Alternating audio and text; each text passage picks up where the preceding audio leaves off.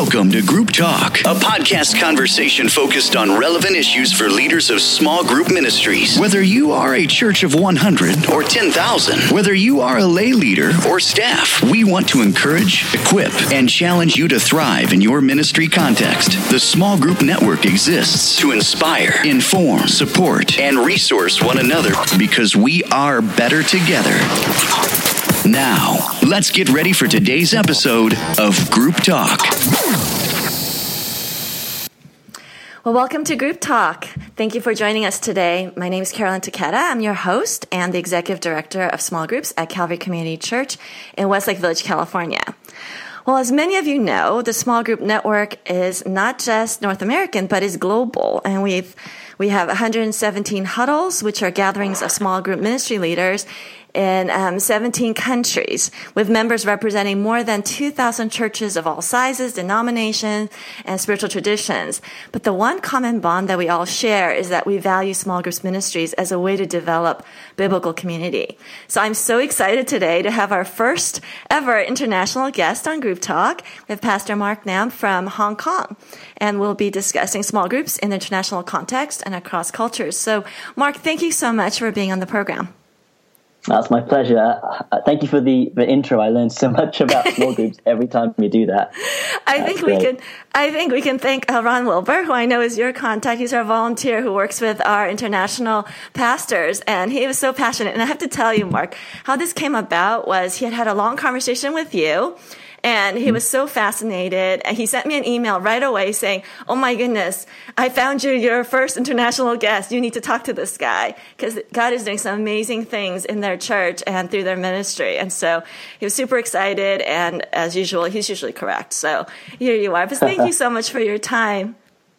Pleasure, absolute pleasure. It's great to be here. Well, let me tell you a little bit about Mark. Mark is the community life pastor at the Vine Church, which is an international church in Hong Kong. He's originally from the UK, where he graduated from the University of Wales with an honors in law. And Mark, in 2007, began working at the Vine as a worship pastor, and he recorded 3 albums with Integrity Music under the Vine Band, and was instrumental in establishing a worship Central Asia, which was kind of a school of worship originating from the Holy Trinity, Brompton and London. I probably totally butchered that. No, that was fine. That was very, very good. Yeah.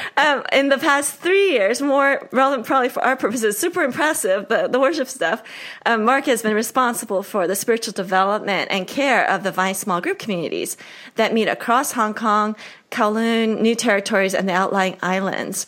And he also spearheads Family Life, which is a ministry of the Vine that aims to bring practical teaching and training that are focused on Christian values to families.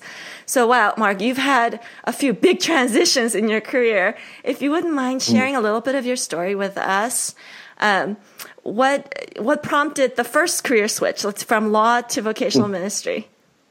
That's a great question. I was doing law. I'd done the bar exam in Hong Kong, and I was engaged at the time. She's now my wife. You'll be glad to hear. and it's funny, when we were praying about the type of life, the type of community that God wanted us to really live in, to be part of, it became very clear that me doing law, the way that I did law, the hours I would have to work, wouldn't be compatible. Yes. That was one thing. And I've just done 6 years of study, paid for it all. But at the same time, the church, the Vine Church, was a lot smaller back then, and we're beginning to grow. And at that time, I'd been volunteering a lot. And they were saying, "Mark, we'd really like someone like you to come on board." So there was that. And thirdly, I just really wasn't enjoying the work environment in Hong Kong as compared to the UK, where I'd come from. So all things considered, we were able to lay down that law path. My wife also studied law, but she laid it down too, became a teacher instead. And what we really feel is we've been able to live a life that we feel God wants us to lead, particularly having the time to do community. So that's why I switched. Wow. Well, you may not know this about me, so I was a former lawyer. Totally resonate. Practicing law in the U.S. is pretty grueling as well, and it wasn't compatible with raising children. So there's definitely some changes there. Okay, now that transition I get. Now the transition from worship pastor, which in our churches tends to be kind of a high-profile, exciting, plus you were a recording artist, to go from that switch from music to a spiritual discipleship role. What prompted that change? Yeah, I'd love to share about this. So this was around 2008, 2009. Our church has grown. and I'm doing the lion's share of worship leading. It looks very much, I imagine, like it does in North America or in America, where you have a platform, you've got a band, right. and you have your worship leader up front, center. And all of a sudden, as I was leading worship, I'd have my eyes open. I began seeing people glowing in our congregation. I don't think it was literal. It was in my mind's eye. And it wasn't the lighting from above. But I realized that God was highlighting some people to me. And I asked him why, and he didn't answer. God was asking for me to look and discern and to see. And over a number of weeks, I realized these people that were highlighted, that were on my heart, they were like this. They were either very poor people. We have a lot more poor people coming into our church as we've grown. Many of them are foreign domestic workers. Hong Kong has a lot of foreign domestic workers from places like the Philippines and Indonesia coming here for work. We've also had a surge in refugees. I don't think this is particular just to Hong Kong. You know, I look at the news, I see what's happening around the world. Sure, especially in Europe. Yeah. Oh, yeah, absolutely. That's close to my heart. But other people were glowing as well. People who sat towards the back of the church. They might be a little bit older, and I definitely know they find the music too loud. we totally get that. and finally, we've always been an English-speaking international church, predominantly expat, but over the last few years, we've attracted a lot of local Hong Kong Chinese. And so these people were glowing, and I asked God, why are they glowing? And what I began to see was this. These people don't necessarily come to church because of the worship of which I'd rooted myself in and even perhaps had my identity in too much. They weren't there necessarily for the great preaching. You know, the Vine has been known for its Sunday service experience being very strong. But here are people who might not understand the English so well, so it's a bit difficult. Right. There are some people here who are poor, and yeah, they feel a bit awkward sitting next to people in business suits. You have people who find it too loud. All right, people who feel socially awkward. And yet God said to me, these people, they have a resilience that I'm after. Wow. In fact, these are, and this is the line he gave me, and this is what really broke me, these people will be the living stones that I'll build my church with. Wow. And once I had that revelation, it was very hard for me each week to continue leading in a way where I wasn't able to connect personally with these people. By the time I pack up the stage, pray with the worship band, they're often the first to leave. Right. Yeah, so I talked to my senior leadership, and over a process of about a year and a half, began a transition from overseeing the worship and creative arts, going into a relatively new sphere of ministry for the Vine, in a sense that we hadn't really focused on it before. Mm-hmm. I felt God was calling us to begin focusing more intentionally on community. And finally, a picture that solidified it for me was that of King David. You know, worship leaders will often want to liken themselves to David, the heart of David. But what I began to see was he started his ministry in the courts with worship. Yes. But that was just the beginning. It was just the beginning. God broke his heart for the nation, and he moved into other areas. And from this point onwards, when I speak to young worship leaders, I remind them the stage, the platform, the high profile that you yourself mentioned, this is just the beginning to something I believe so much more rewarding. And that was a step into community. Wow. Oh my gosh, that's so moving and so powerful. Thank you for sharing that. So let me ask you, in some ways, worship is, I don't want to say easier, but it's more controlled. Like you step up to the platform, you do your thing, and you pack up and you go.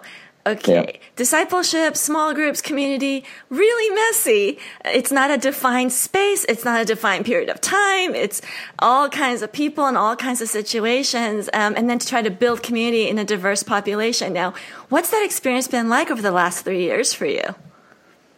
It's been quite interesting. I spent a few months working at a church in London called Holy Trinity Brompton prior to the Vine. You might know it as a church where Alpha was launched. Oh, wow. And there was a worship leader there, Tim Hughes. He wrote a lot of famous songs, and he was a worship leader there. And it's interesting, I had a chat with him one day, and he said all of the vicars here, so they have vicars. He goes, Mark, so cool. He goes, go find out how they began their ministry. And over the course of my time there, I got to meet many of their vicars and clergy. And I was astonished to find that many of them began life in worship. Not necessarily the community areas and ministries. And when I reconnected with Tim, he looked at me and he said this. He said, when you're leading worship, you're shepherding people into the presence of God. Isn't that really the heart of a pastor, to shepherd people? And what I didn't realize at the time, but it's now public knowledge, is Tim Hughes was studying for ordination into the Church of England to become a vicar. And he had that heart to shepherd people in I would call, a more intimate way than leading corporate worship, because that's what my role is now as a community life pastor. And, you really get to walk amongst the sheep, so to speak, and to smell of the sheep. So when I started this new role, I honestly felt that perhaps I'd bitten off more than I could chew. I remember sitting down on my first day with an A3 piece of paper, because I had a blank sheet for my leadership to start this whole community thing. And I wrote out everything I thought an excellent small group ministry could be. I wrote down lots of stuff. I wrote down so much stuff, I needed another piece of paper. So I kept writing. And by the time I had exhausted all of the knowledge and wisdom that I had, that I had gleaned over the years, I sat back, looked at this paper, and the first thing I felt was I was completely overwhelmed. Yes, we've all been there with that experience. Yes. Right. And it really has been a journey of really humility, I think, for our church in building community. And one of the, I think, the blessings or the strengths of the Vine is we've built our small group community at the same time that we've experienced this influx of refugees, local Chinese, and poor. We didn't necessarily have a strong, solid structure that we'd have to deconstruct. And that can often be more difficult to do. Sure. So we found ourselves in a unique position where we've been building small group community in and around a very diverse community, and that's allowed a bit more freedom. We've also been given a lot more grace from our senior leadership, and hopefully today I can share just some of the successes, but also some of the mistakes that we've made in doing this, particularly in Hong Kong. Yeah, so you're building a diverse community, and your church is pretty diverse, and that can be really challenging in trying to build a community in small groups. Now, let's kind of step back for a moment and speak more broadly. You've been in small group communities in England, in Wales, in Hong Kong. You're familiar with China, the outlying areas. Have you found that there's much difference in terms of the vision or strategy for small groups communities in those areas? Or is there one common vision that all these areas, regardless of the culture, kind of share, and then maybe just implement it differently? Does that make sense? Yeah, it does. I think, let me recount a little story, and it's about a small group huddle, funnily enough. So a guy called Dan Tupps introduced us to the small group huddle idea when Steve Gladen came out one year to Hong Kong, which was a great trip. And I'm sitting in a room with all these small group pastors from Hong Kong. And we were going around recounting just some of the ways that we do small groups. And I sat there and I was very interested to hear the same names and resources popping up time and time again. So one guy would say, I follow this book by Steve Gladen, it's brilliant. And everyone nods. And then someone else goes, well, I use a slightly different one, but it's by Rick Warren. Right. All right. And someone else might pull one in from Bill Hybels. But I noticed that all of these resources and all of these structures and discipleship paths were basically North American. Yes. All right, which are really good. It's unfortunate, yeah. Yeah, but I sat there thinking, look, there's about 30 or 40 years of theological school training in this room, and I'm not hearing anyone share what they have discovered, what they have developed in their context, which is helpful for the rest of us. And so, I was able to kind of open up the discussion and saying, well, let's put those aside and let's really begin sharing what we are finding is unique to our city and the solutions we've got to. So to answer your question, I think one of the keys was really identifying the uniqueness of being in an international city like Hong Kong, as opposed to a setting like America or the UK. When I was in the UK, I was part of the Anglican Church. We had this notion of parishes. So it doesn't matter where you are, you find out where your local parish is, and that's the church that you go to. And the UK is bigger than Hong Kong, so you don't really have the option, really, to go to other churches because they're spread out a bit more. Right. This is your community, for better or for worse. You wed to it, you commit to it, and community really builds. in an international city like Hong Kong, from my experience, people don't have this concept, the notion of parishes. No. So at the Vine, we have people traveling from all over Hong Kong. We even have some people traveling over the border from China midweek and on Sundays to come to our church. Now, that's nice. It can even puff you up. You think, wow, this is great. But in reality, it makes forming community in people's communities really difficult, because if someone doesn't like what's going on here, they can go to a church over here or over here. So that was one factor that we had to build. That, well, how do we create that community feeling, people feeling like they're committed right to a particular group? Yeah. Now Hong Kong is mostly affluent, right? Or at least that's the image it has. It's a more affluent community. And so what are some challenges kind of unique to that, being in an affluent international community? Maybe others would be like maybe Singapore, Shanghai. I'm sure there's more and more of these that are popping up, especially in the East. Did you find some challenges unique to those affluent communities? Yeah, absolutely. I think, as you're right, Hong Kong is an affluent city. It's a hub of business. Right. And so a lot of the people who attend our church travel here from abroad because they're attracted to the business opportunities. So number one, you have people who are away from their main support structure. Their families. Which is family. Yeah. So that's a factor. Number two, the number one reason they've probably come to Hong Kong, not totally, but most of the time, is because of the career experience. They only expect to be here probably 2 years or 3 years, depending on the contract. Wow. If that's the priority, you're getting people who may not be prioritizing community. Sure. I'm coming here for a few years to work really hard, make some good money, and head home. So you have to break through those barriers too. And finally, I would say this. People are working in the central districts of Hong Kong. It's like in Japan. They'll gravitate to certain areas of Hong Kong where they don't live, where they work. By the time they finish working, late at night, because we're an international hub working at the time zones, right. By the time they return home, it could be 9 p.m., 10 p.m. Now, if we're running small groups in the evenings... it's impossible. They won't get there on time. Yeah. So we realized that people can't even get to the small groups that we even set up in their areas. And we had to think of solutions for that as well. So what did you do? That seems like a pretty major problem. Yeah, I mean, we haven't done too much, but we've had two approaches that we're finding are being embraced by our international community. Number one, we set up a lot of midweek business-type community meetups. So businessmen or women can meet for lunch for an hour or two, and they find that breaks up their week quite nicely. But one of the things we're excited about is this new concept we've developed called centralized small groups. And what our church recently completed a building project. It was 5 years, and we moved right into the center of Hong Kong. Wan Chai, where we're based, is as pretty much central into the island as you can get. Wow, okay. And that was a call on us to be in our neighborhood, to do community. But what's great is we have a big facility. And on Mondays, Wednesdays, Fridays, Saturdays, we run centralized groups. Now, what are they? These are several small groups that meet on one evening, that meet under the care of what some would call a zone leader. Right. And what we found is these busy business people are already in the area.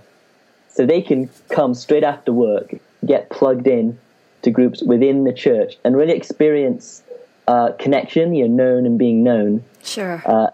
Within the church. Now, originally, I wasn't sure about it because I have the orthodox traditional view of home groups. Right. Because you read the books, so you understand the value.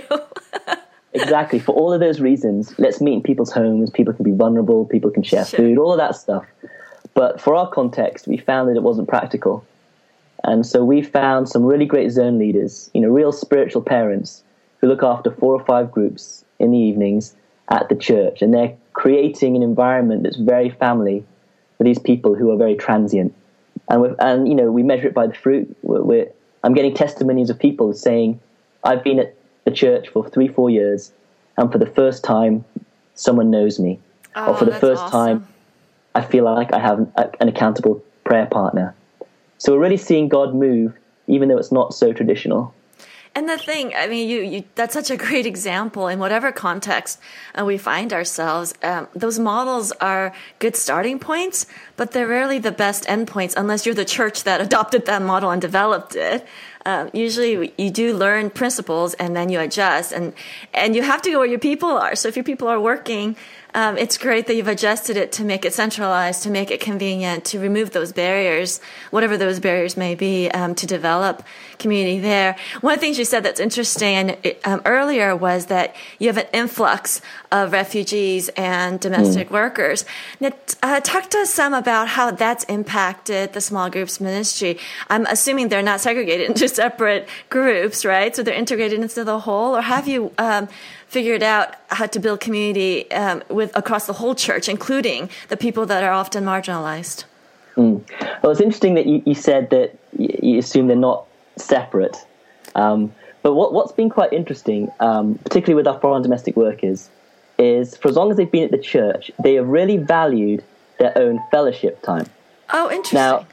Now we've done everything we can, and we've encouraged them to kind of be part of the church, but we've realized with our foreign domestic workers that a lot of their issues are very, very intense and very unique. Let me just give you an example to illustrate my point.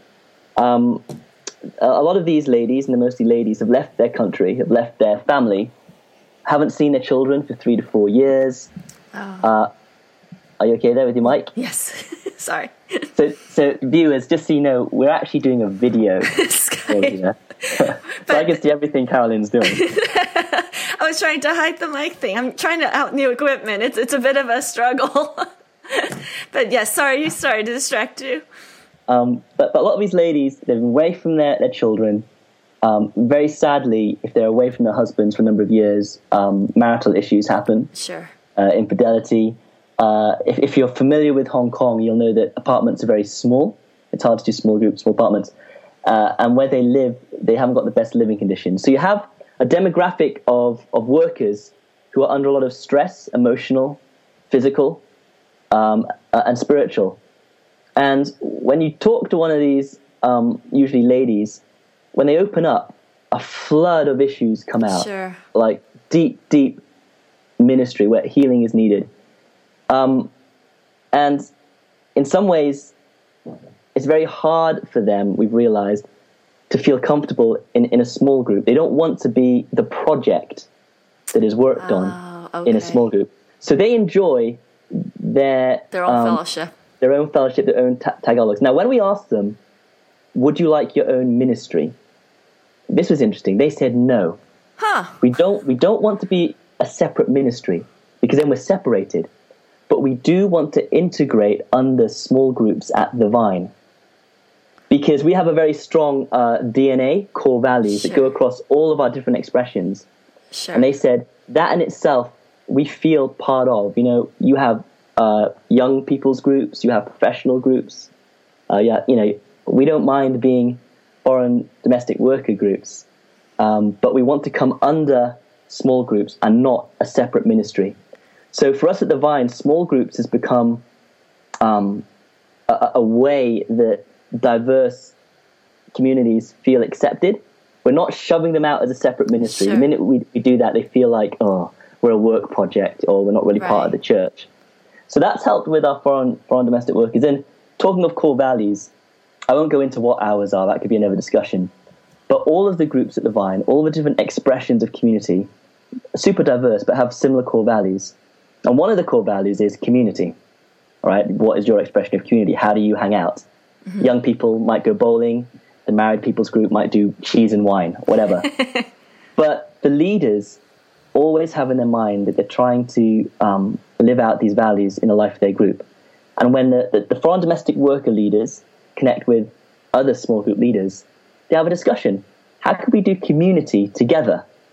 Or how could we do another core value, discipleship or mission, together? And what we found is by having a common shared vocabulary, very diverse groups can collaborate very naturally. It's brilliant. We're all reaching off the same page. And so rather than kind of pluck people from one place and drop them in, hoping that intimacy happen. Intimacy requires the Holy Spirit. It's chemistry. Sure. Rather than trying to force it to happen, we're allowing the groups to form on their own, to build their own character, but they share the same values. And when the leaders meet and say, let's do something together, all of these different people come together with a shared goal, a shared vision, and then you see relationships form. And it's been a beautiful thing to see unfolding in our church. That's amazing. There's so much, Mark, from what you said that is so applicable to small group ministry in any context, really. You talk about adaptability. You talk about actually asking the stakeholders, the people, what do you want? Instead of, assuming that integration, and this is very much an American mindset because, our history with segregation, is that you always want to integrate. But I think we've found that when people want a place to belong, it doesn't necessarily mean that they are plugged into something and forced to integrate. It's more of what they're comfortable with. Yeah, I think what we had a key scripture come to us that really gave us that conviction. It's Luke 19. It's the story of where Jesus approached Jerusalem. All right, 1941. He does 4 things in one sentence. It says he approached Jerusalem. There's an approach. He saw the city. He wept over it. Right. And then he spoke. So he approached, he saw, he wept, and he spoke. And I think in the past, and many churches even today, make the mistake of only doing the first and the last step, which is they approach a situation. Here we have some refugees. So true. Here we have, right. And then they speak or they do. Right. They do what they think. Rather than Jesus had those 2 steps in the middle. He saw, and then he wept. And we've spent a lot of time with the leaders of these different communities that have come in, be it refugees, African, East Asian, and we've sat down with them, we have breakfast with them, and as you said, we listen, and actually we weep with them. And then it's through mutual agreement that we work out how to build our community. So it takes a little bit longer. For sure. It's not a quick fix, but we found it to be worth it, I think. Yeah, we like Jesus' model. What about, I love that model. That's a great takeaway.